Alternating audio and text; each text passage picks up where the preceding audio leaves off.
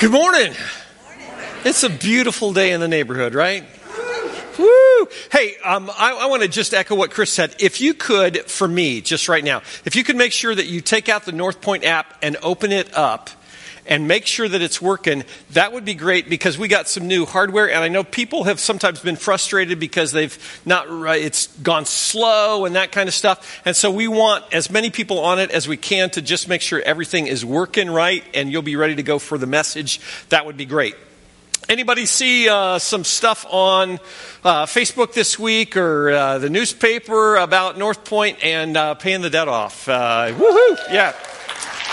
If you're here for the first time, we shared a couple weeks ago that as a church we have bought the medical debt for all of Clinton County and Laingsburg and Grand Ledge and the 48906 zip code, everything that's in collections, a little bit less than $3.8 million, and are paying that off. I say that for a couple of, I want to tell you that for a couple of reasons. One is make sure that you take advantage of the opportunity to talk to your friends and neighbors about it.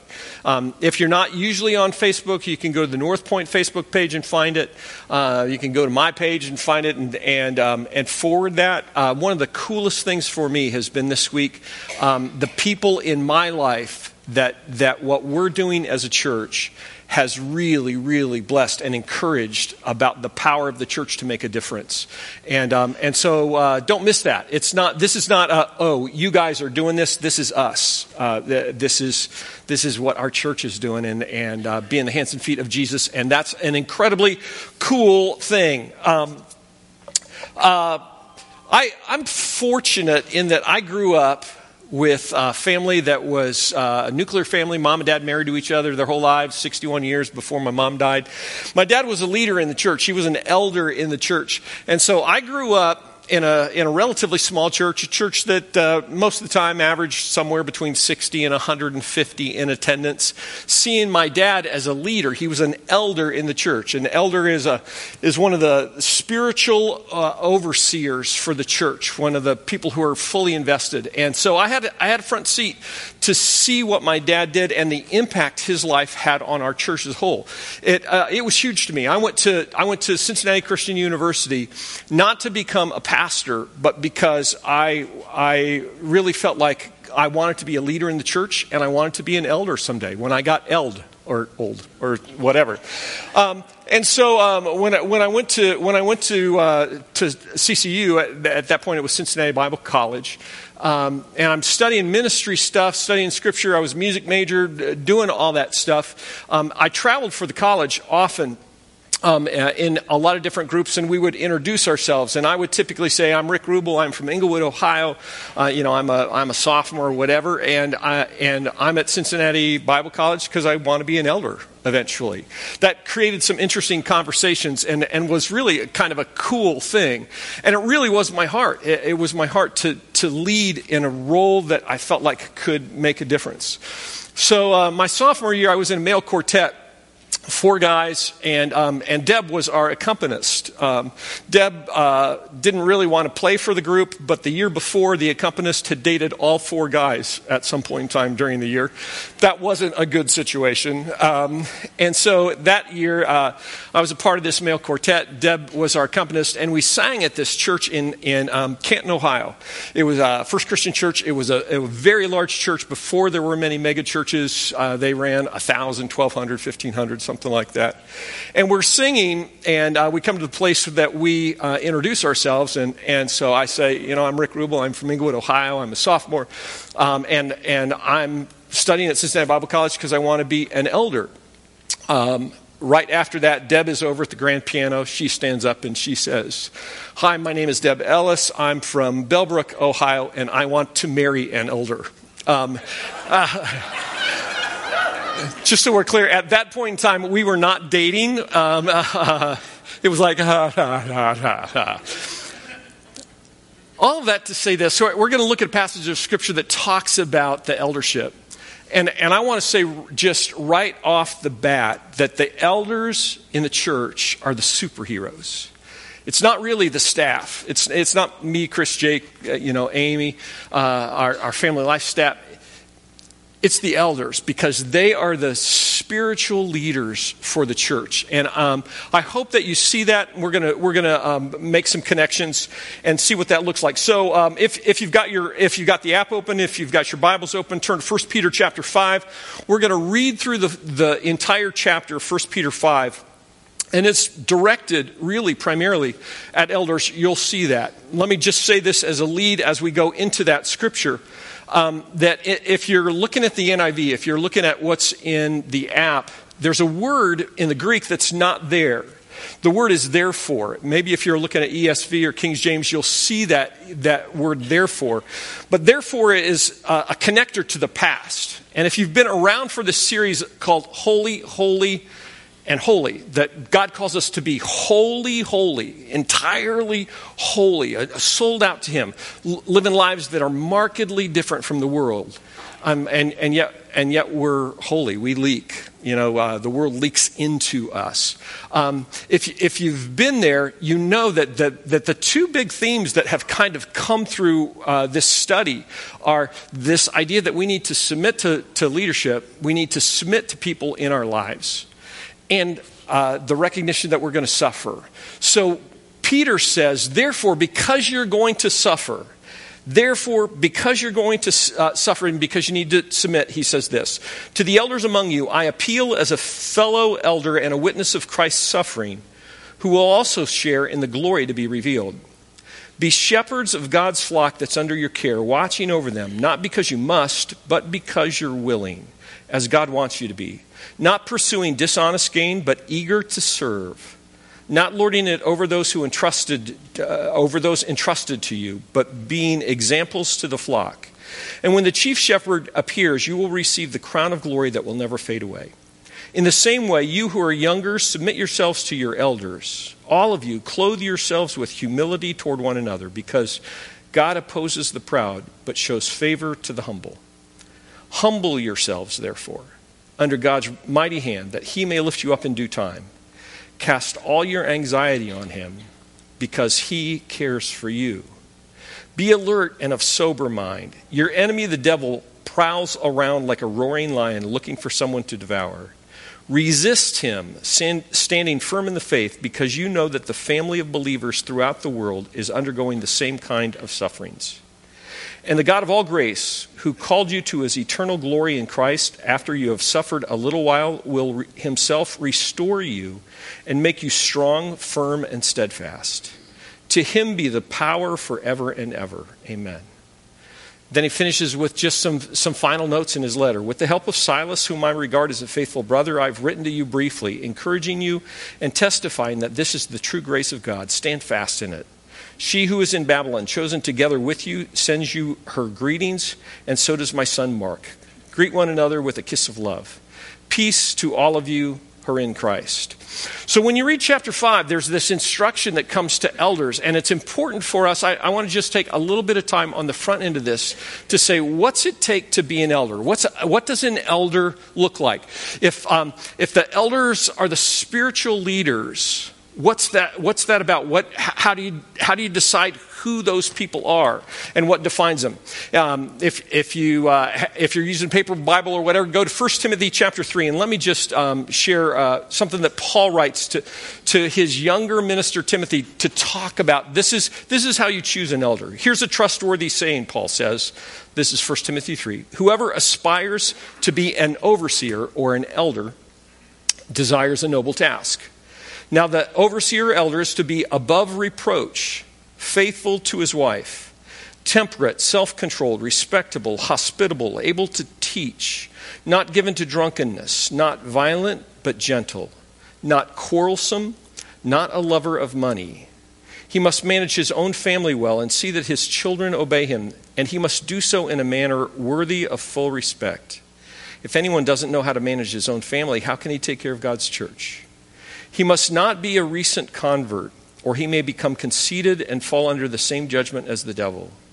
He must also have a good reputation with outsiders, so that he will not fall into disgrace and into the devil's trap. When Paul writes to to Titus, another fellow minister. He echoes in Titus chapter 1 many of those same qualifications for what it looks like to be an elder. One thing that he adds that's not in Paul's letter to Timothy, he says in verse 9, he must hold firmly to the trustworthy message as it's been taught, so that he can encourage others by sound doctrine and refute those who oppose it. Don't miss this. Shepherds, leaders, elders. That word elder means it means essentially pastor, not in the vocational sense that we think of, but a pastor like a shepherd, somebody who leads and guides. They need to care for those who are entrusted to them. Peter says, be shepherds of God's flock that's under your care, verse 2. So if that's the challenge to elders, it's important to know who are our elders here at Northpointe, right? Who are those guys that serve in that role? Let me just show you real quickly. Maybe you've seen them around. Carrie Bayshore, Jeff Kimmy, myself, Steve Houston, Vic Vertruo. Those are the 5 elders here at Northpointe.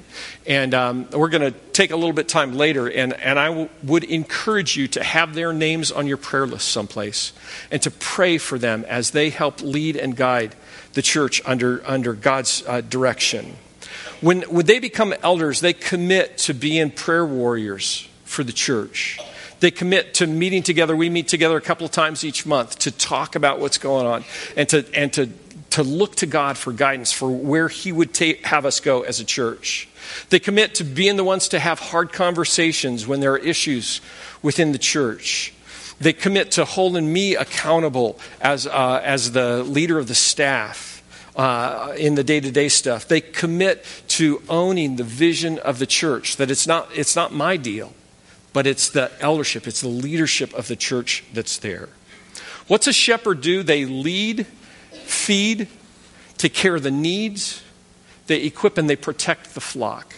Their role is to help us as a body grow spiritually. Now, you may be thinking, oh, this is great. Rick's going to preach to 4 guys today. The whole rest of the message doesn't apply to me because it's all written to elders, right? Let me take just a little side path for a second and talk and teach. This is really a teaching message, okay? So don't go into college student mode where you just check out, but stay engaged with me, all right? Thank you, Tammy, because when I was teaching in college, sometimes there were those days that the students all went.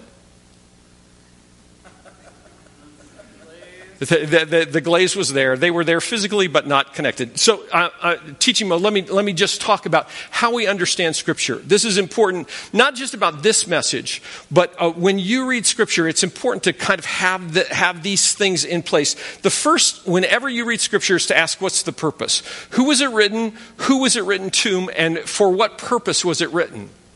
Right? Who's the author? Who's the audience? And what's the purpose of what they wrote? So in this case, it was written by Peter. It was written to Christians in the first century, and it was written specifically to elders because the elders are leading the church in a time of incredible suffering. Once you understand the purpose, the who it was written to, why it was written, and who wrote it, you have to deal with the principle. What is it exactly that was written about? What's the substance? What's the clear meaning of what was written in this particular passage of Scripture? In this particular passage, Peter says to the elders, there are people who have been entrusted to your care. You've got to lead well with the right motivation. You've got to be the right example because they're going to suffer. And your leadership matters in a very clear and direct way. So whenever you read Scripture and you look at the purpose and you look at the principle, who it was written to, why it was written, what specifically was written, at that point, once you understand that, you can begin to apply that Scripture to your life. And a lot of time, the principle can be applied in multiple areas. And here's where I want to go with today's message. When you ask the question, how does this apply to your life? I'm not an elder. There's only 4 guys here who are elders. How do I apply this to my life? The application of the principle is going to live in your life in whatever area of leadership you have. It may be that you're a parent. I want you to read chapter 5, thinking about your role as a leader in your home. It may be that you're an employer, that you're a boss at work, and that you've got people who are entrusted to your care at work. Read chapter 5 of 1 Peter, thinking about them. It may be that you're a life group leader, or that you work in Kids World, or that you have some other area of influence in your life. Read this scripture, thinking about the people that God has placed in your care. Here's the heart of, I think, what's in chapter 5. Shepherd leaders have to have the right motivation. Peter says, be shepherds, watching over the people who are entrusted to your care, not because you have to, not because you must, but because you're willing, as God wants you to be. Not pursuing dishonest gain, but eager to serve. It's kind of funny when he's talking to elders that he says not pursuing dishonest gain, right? You have to know contextually, this is that understanding Scripture concept. What's the context of it? That in the first century, there wasn't a vocational staff like we have now. The elders that taught were worthy of double honor. They were paid for their teaching. And so Peter says, don't become an elder simply because you get a paycheck out of it. Don't serve for that reason. Don't serve for the glory that comes with that. Instead, you've got to serve for the right motivation, not because you must, but because you're willing. God doesn't want elders who are serving because they feel like they have to, because no one else will, because they're coerced. Somebody twists their arm and says, oh man, you've got to serve. You need to do this. It's a privilege for me to be able to tell you about our elders here at Northpointe. None of them, that doesn't describe any of them. They serve because they're willing, because they have a sense of calling from God. You know what? If you're a mom or a dad, if you're an employer, if you're a life group leader, are you leading because you have to or because you want to? That's a great question. Sometimes we just find ourselves in this position. It's like, oh man, I got to go do this. Are you doing it because you have to or because you want to? Whenever we lead because we have to, those that we lead suffer. Make no mistake about it. If you're in that role simply because you've been placed there, you don't have any sense of calling to it, it's going to impact those people that you lead in a negative way. Parents who feel like they're stuck being parents rarely raise healthy kids. Some of you know that firsthand because you grew up in that kind of environment. Do you have a sense of calling to the people that you're called to lead? God wants you to be willing. If I go back to that passage in 1 Peter 3, in 1 Timothy 3, where Paul says, he who aspires to be an elder aspires to a good thing. There needs to be this sense of calling that we have to the people that we lead. You know what? Maybe you're a life group leader, maybe you're a parent, and you're thinking, you know what? I don't have any sense of calling. I don't like this at all. Don't miss this. The answer is not to quit serving in that. The answer is to ask God to change your heart, to take a step back and rethink, why am I here in this first place? I think that there's nothing more beautiful than a parent who goes away for a little bit and comes back re-energized at investing in the lives of their kids. That they're no longer just trying to survive those years, those teen years, those times when the child's not sleeping through the night. They're not just trying to survive, but they're thinking, oh man, I have an opportunity to impact this child for eternity. I have a chance to teach them. And they come back with this fresh sense of vision and fresh sense of calling. If you're feeling like, I'm not sure that this is what I'm supposed to do, recognize you can't stop being a parent, all right? That's not allowed. You can't do that. You can stop being a life group leader, but recognize that if you do, the people in your life group may be left out hanging to dry spiritually because you have been leading them. You can stop leading at work, but recognize that there'll be a cost for that. It may impact what you get paid. It may impact your position. It may impact the influence that you have. you can stop leading. That's not really the right answer. The right answer is to have a sense of calling to what you do. On Monday and Tuesday this week, our pastoral staff had a 2-day retreat where we just kind of looked at some big picture stuff. And one of the things that we talked about early on was our values as a staff. What is it that makes our staff our staff? And one of the ways that I couched that question was to say, if we were going to add somebody on staff, what's a piece that would either qualify them or disqualify them to be a fit with us? You know what the number one thing the staff said? It was passion and calling to their role. Within our staff, there's this sense of clarity for us. You know what? God has called us here for a purpose. We want to accomplish what God has called us to do as a church. And that's something that we value very highly. Shepherds, leaders have the right motivation for serving. Shepherd leaders, not only that, they lead by example, not by positional authority. Peter says, be shepherd of God's flock, not lording it over those entrusted to you, but being examples to the flock. You want to be a good leader? You want to be a good leader at home? You want to be a good leader at work? You want to be a good leader in your life group? Whatever, lead by example. There are two different kinds of authority, right? There's positional authority and there's recognized authority. I remember when I was in college and I was going to become a part of a group. And I had been in a place that I had a lot of influence, that I was a leader within a larger group. And I was being put in this smaller group, and I was being put into a positional authority. I was going to be the person in charge of the group. And frankly, it scared me a lot. It was it felt to me like a lot safer to have influence rather than the position, because the positional power is the person that wields the stick, right? They're the one who can discipline. They're the one who can they're accountable for what happens within the group. But the recognized authority, that allows you to get stuff done. Positional power, a lot of times, in order for something to be accomplished, it takes a lot longer because it's top down, and even though you're telling people what to do and that it needs to be done, everyone may not be all on board. And you have to communicate, this is what we're doing, even if you don't like it, this is what we're doing. When you're in a place of relational influence, relational power, man, you can look at somebody and say, hey, this is what I think we should do. And they say, I'm with you. I will follow you. I will go where you want me to go. The influential power, the relational power that's there, when we don't follow through, what's at risk? It's a broken relationship with someone that we love. I was thinking about this in relationship to Jesus and Peter.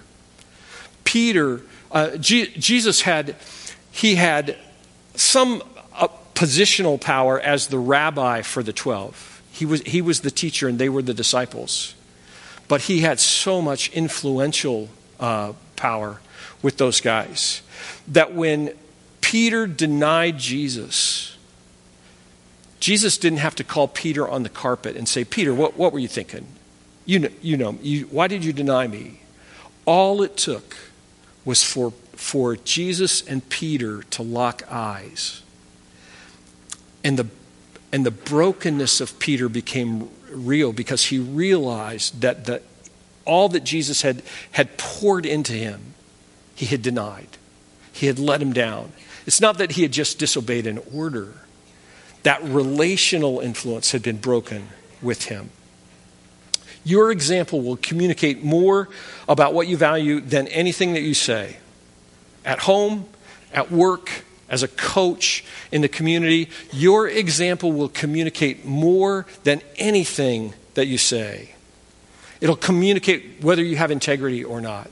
Understand that if you want to lead at home, you can't say, oh, when somebody calls, you can't say, oh, tell them I'm not here when you're there. Your example communicates so many things.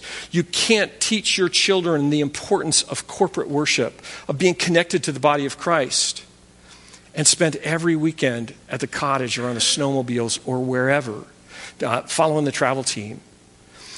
Because what you say doesn't match the way that you live. You can't say that you trust God with your finances and not give and not put your finances into God's hands. You can't. You've got to lead by example. Your authority depends on living out what you say you believe, on walking the walk and not just talking the talk. I served at a church once with many of the people who were on staff were people who came out of the marketplace. It was kind of a cool environment. There were less people who were trained in a seminary than people who came out of the marketplace onto the staff. One of the guys that I served with was a lieutenant colonel in the Marine Corps, retired. And I remember one of the conversations that I had with Dave, and he said, the greatest compliment I've ever gotten was from my men that said, I will follow you into battle anywhere you go. Why did they say that? Because Dave's example as a leader made him worth following. They didn't say, interestingly enough, I'll go where you order me to go. They said, I'll follow you, because they knew that Dave would be out front leading as they took a hill.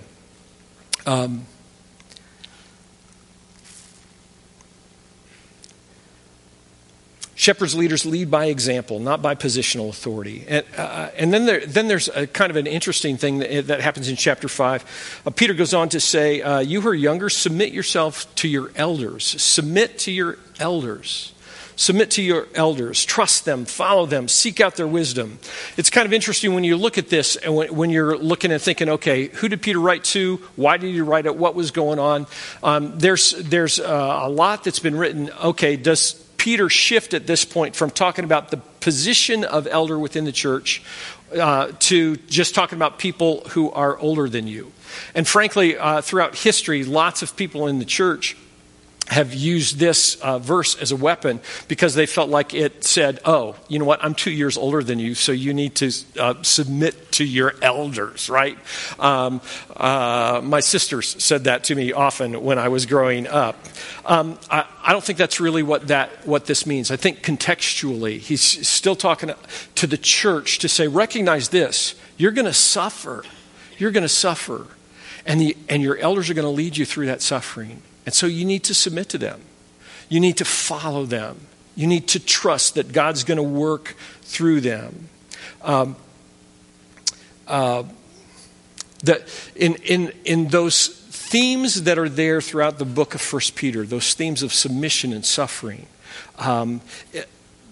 Peter really says, look, if you're a sheep, don't try and be a shepherd, right? If God hasn't put you in that role, you need to follow those that he has put in that role. Does that mean that you can't disagree with the elders, that you can't express your thoughts and concerns to the elders? Not at all. Not at all. Does it mean that if you don't like what the eldership is doing, that you should stop giving to express your displeasure? No. I've been in a church where that happened. Not at all. It does mean that you need to follow the leadership of the people that God puts in place in your life. In the church, the elders. That you recognize that their role is to lead and feed, to take care of the needs, to protect the flock, to encourage you, to help you grow spiritually. The writer of Hebrews said, have confidence in your leaders and submit to their authority, because they keep watch over you as those who must give an account. Do this so that their work will be a joy, not a burden, for that would be of no benefit to you.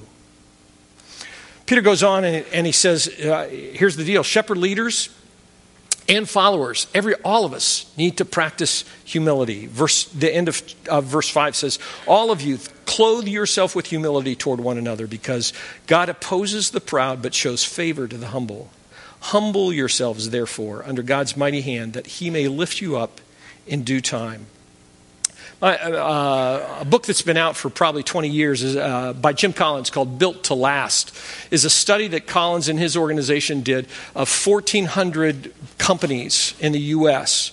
To try and figure out which companies went from being good to being great. Out of those 1,400 companies that they did the study of, there were 11 that they identified that had become great companies that would last through generations. And the book goes on to describe all the pieces of that. One of the things that I think was very, very interesting in that book, in Good to Great, is that all 11 of those businesses, those companies, had what Collins called level 5 leaders. They were ordinary guys, ordinary women that produced extraordinary results. Humility characterized their leadership. They were so sold out to the mission that they didn't care who got the credit. That's humility, right? We need to live in our homes with humility. We need to live in the church with humility. We need to live in the community with humility, sold out to what God has called us to do and not caring about who gets the credit. If you're an elder, be humble. If you're following the elders, be humble. If you're a parent, be humble. If you're a child, be humble. If you're the boss, be humble. If you're an employee, be humble. If you're experiencing worldly success, clothe yourselves with humility, Peter says. If you're working in the mailroom of a struggling business, clothe yourself with humility. I mentioned last week that humility was not a virtue in the Greco-Roman world. It was seen as a weakness. But Peter says, clothe yourselves with humility.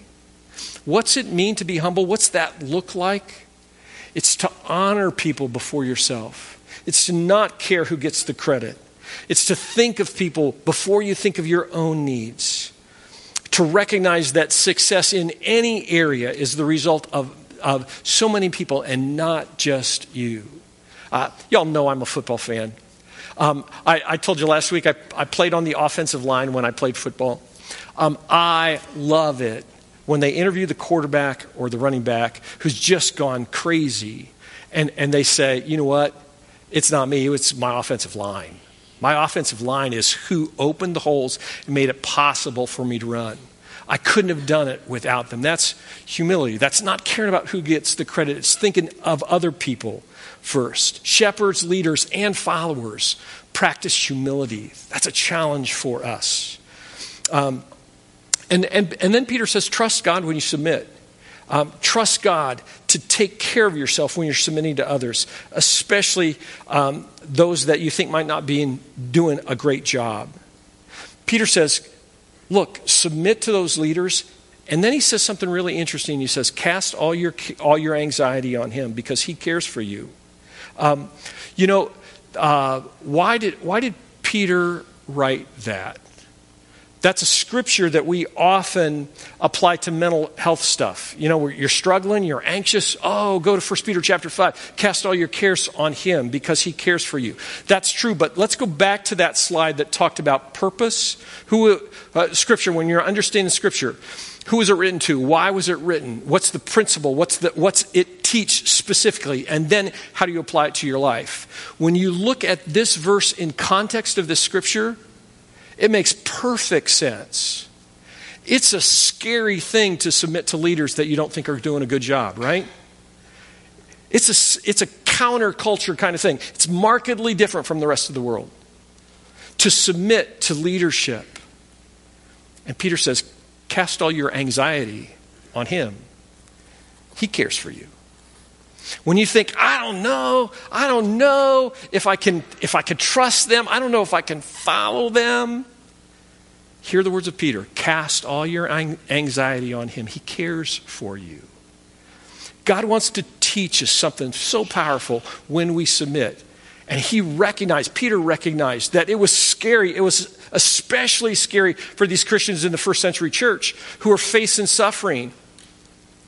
You know, if they submitted to the eldership and they ended up on one of those poles in Nero's garden, how were they going to deal with that? If they ended up in the Colosseum, how are they going to deal with that? Cast all your anxiety on him because he cares for you. Now, when you understand why it was written, and and you understand that that's powerful in our lives, that doesn't mean that you can't apply the principle that's there in the mental health area of your life. You know what? If you're struggling in the mental health area, if you're struggling with depression, if you're struggling with anxiety, you can cast that on Jesus. Give it to God. He cares for you, and he will take care of you. Don't miss that. Just understand that that's not the primary purpose for why that was written in this passage. Verse 8, shepherd leaders sleep with one eye open. I love this concept. Peter says, be alert and of sober mind. Verse 8, your enemy, the devil, prowls around like a roaring lion looking for someone to devour. Resist him, standing firm in the faith, because you know that the family of believers throughout the world is undergoing the same kinds of suffering, the same kind of sufferings. Peter says, look, there's a battle going on around you. And you've got to be aware of it.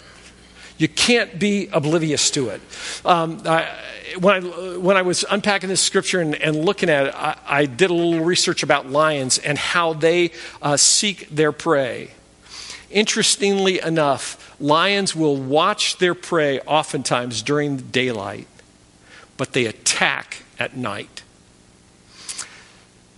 If your life is going swimmingly, if you're thinking, oh, you know what, God is blessing, this is such a good time in life, understand that Satan is sitting on the sideline in the light, watching exactly what's going on and waiting to pounce. Lions attack at night when it's under the cover of darkness. And when they attack, typically what they do is that if it's a smaller animal, they'll smack their backside with their paw as they're chasing them. They'll knock them off their stride. They'll make them roll to the ground. And they'll just smack them and smack them and smack them until ultimately they put their neck on, or they put their mouth on the neck of their prey, break their neck, and then eat them. Satan works in the same way. Do you ever feel like you've been smacked around as you're walking through life? That you're just spinning out of control? Peter says, look, your enemy, the devil, prowls around like a roaring lion seeking for somebody to devour. Resist him. Stand firm in the faith, because you know that the family of believers throughout the world is undergoing the same kind of suffering. You're not alone in Satan attacks on your life. Don't feel like you're isolated. Don't feel like you're an island all by yourself. You're not alone. The greatest safety, the greatest threat to your spiritual health is to believe that you've got it all under control and that Satan's not real. The greatest threat is to think, particularly at this time of year, that Satan, yeah, he's there. He's this little figure in a red suit with horns, and he's got the whatever that pitchfork, and that he's this comical figure.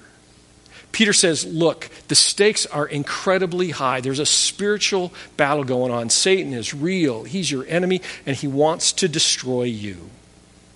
I'm reading a book right now called The Gift of Fear by Gavin DeBecker.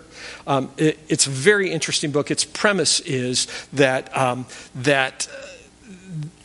when stuff happens to us in life, that we say, oh, I didn't realize it at all. That when we have this fear that just jumps out of nowhere, it's because there have been all of these indicators that have happened prior to that time. Things that we weren't conscious of, that all of a sudden come together and all these warning lights go off. Here's my encouragement to you. It's easy for us to be at a place where spiritually we fall because we haven't paid attention to any of the indicators that come that say that we're struggling.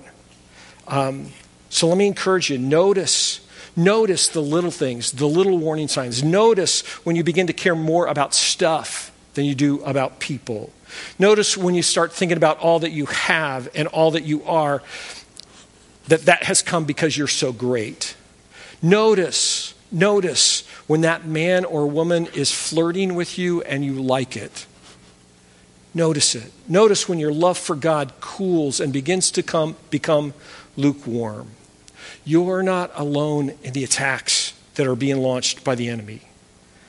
Others experience the same thing. They're fighting the same fight don't leave the body. Don't leave the body where you're easy prey, isolated for the lion. Peter goes on and says, shepherd leaders can anticipate the future. Shepherds have a reward that's coming. Verse 10, the God of all grace, who called you to his eternal glory in Christ, after you have suffered a little while, will himself restore you and make you strong, firm, and steadfast. To him be the power forever and ever. Amen. Peter says, look, here's the deal. Yeah, you're going to suffer, but it's just going to be for a little while. Think about your perspective. We talked about that last week in the message on suffering. You are going to be restored. The God of all grace, who called you to his eternal glory in Christ. After you've suffered for a little while, he's going to restore you himself and make you strong and firm and steadfast. What do you do with today's message? I said it's kind of a teaching message through this passage. Let me just give you 4 things. No matter where you are. The first thing is this. The first action step is to pray for our elders. Pray for your life group leader. Pray for parents that are in your life. Pray for leaders at work. Pray for those people that God has put in place, that you can follow them well, and that you can honor God in that relationship. Second thing is live a life that's markedly different from the world. When you live out 1 Peter chapter 5, it is being holy. It's being entirely different from the rest of the world. It's being who God has called us to be. Aspire to live a life worthy of an elder. Dive into that 1 Peter 3, Titus 1, because that mark of a spiritual leader for a church, it really is like, here's the example of what you want to be, of what you want your life to look like in your relationship with Jesus. Aspire to that. Live to that standard. Lead well wherever God has placed you. Man, if you're a mom, if you're a dad, lead well at home. Not because you have to, because you want to. If you're a leader at work, if you're a leader in the community, if you're a leader in whatever aspect of your life that may be, lead well. And the last thing is this, be alert. Don't be oblivious to the attacks of Satan, the plans of Satan to take you down spiritually. Too much is at stake. Too much is at stake. We can't pretend like we live in a world without lions, that Satan's some mythical figure that is not ever going to mess with us. He wants to take us down, and we've got to be alert. Let me pray for us.